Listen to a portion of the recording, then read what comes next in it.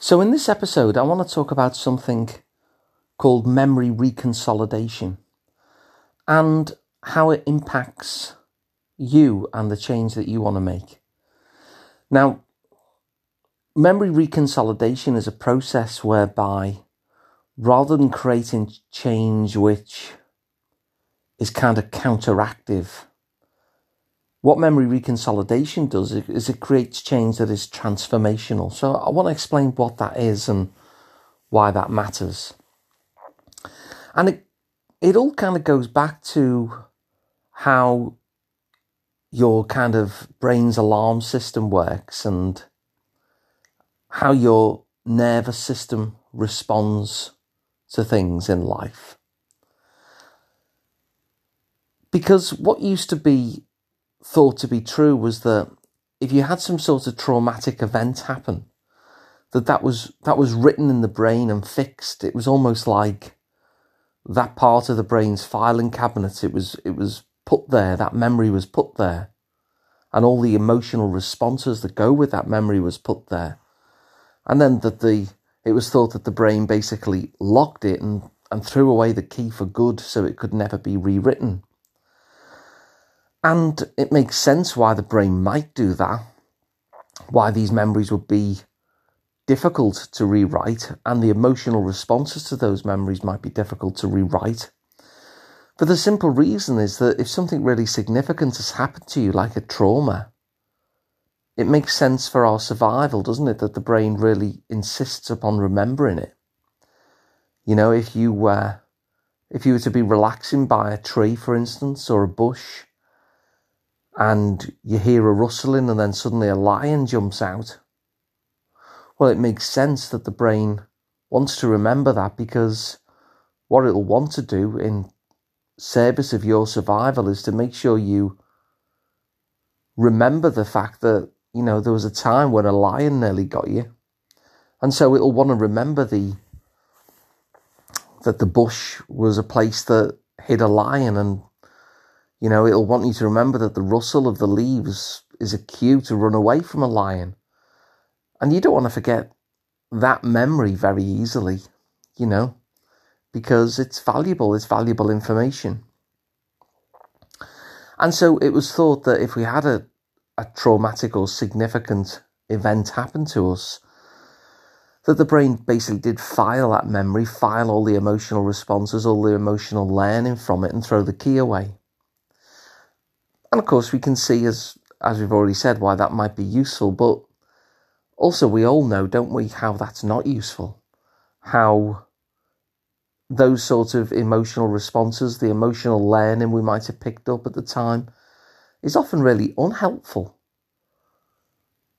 Because it's not so much that there's a danger going forward, it's more that we've had this emotional response that we've learned a limiting belief, and we're having nervous system responses to things, you know, like low-level anxiety or whatever, you know, which are no longer helpful, and we know that they're not serving us in the way that they were intended to.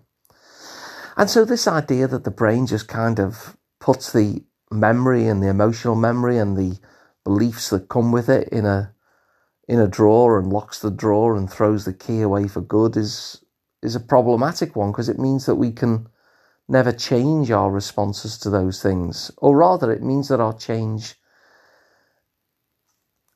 is based on doing something that tries to counter that stuff.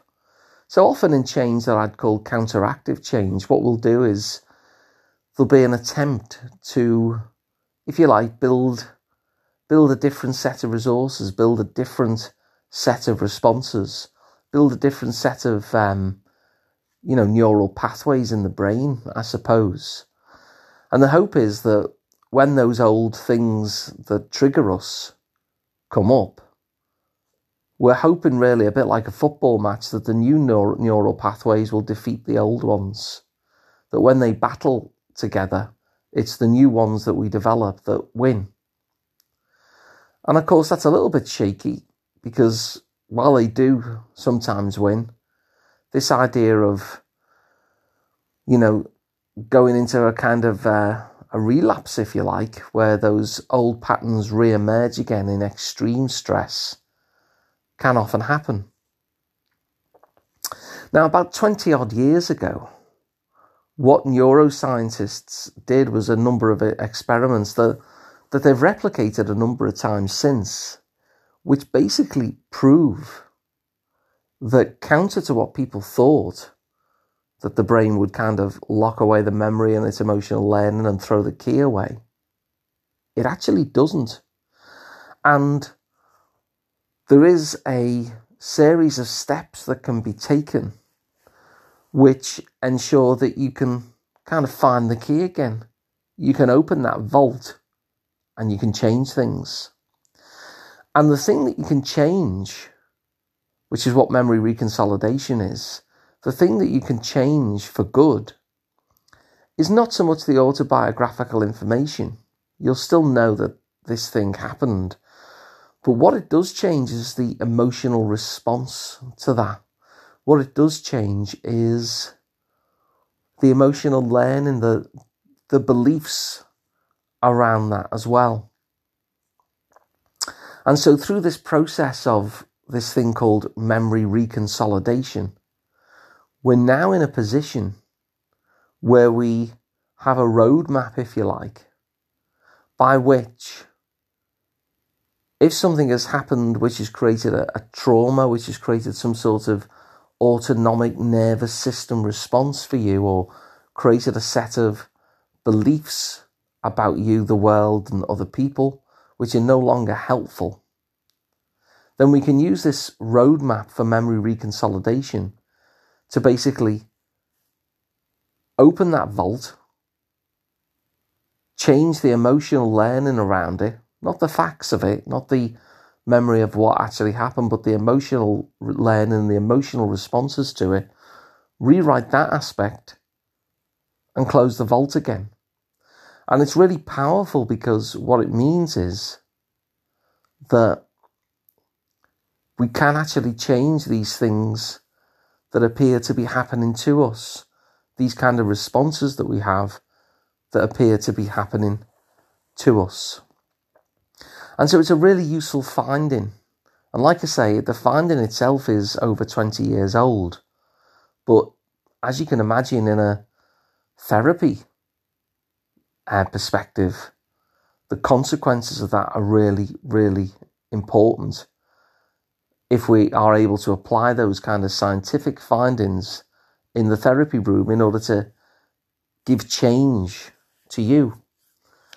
And so if you're interested in working with memory reconsolidation, of actually having transformative change, because it's not just building a different neural pathway, it's changing the neural pathway that was already there so that those emotional responses no longer spike for us.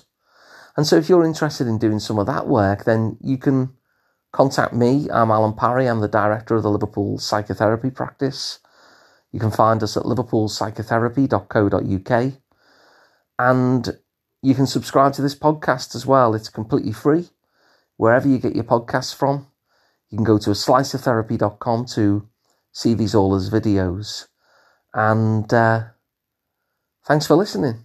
And I'll be back with the next one.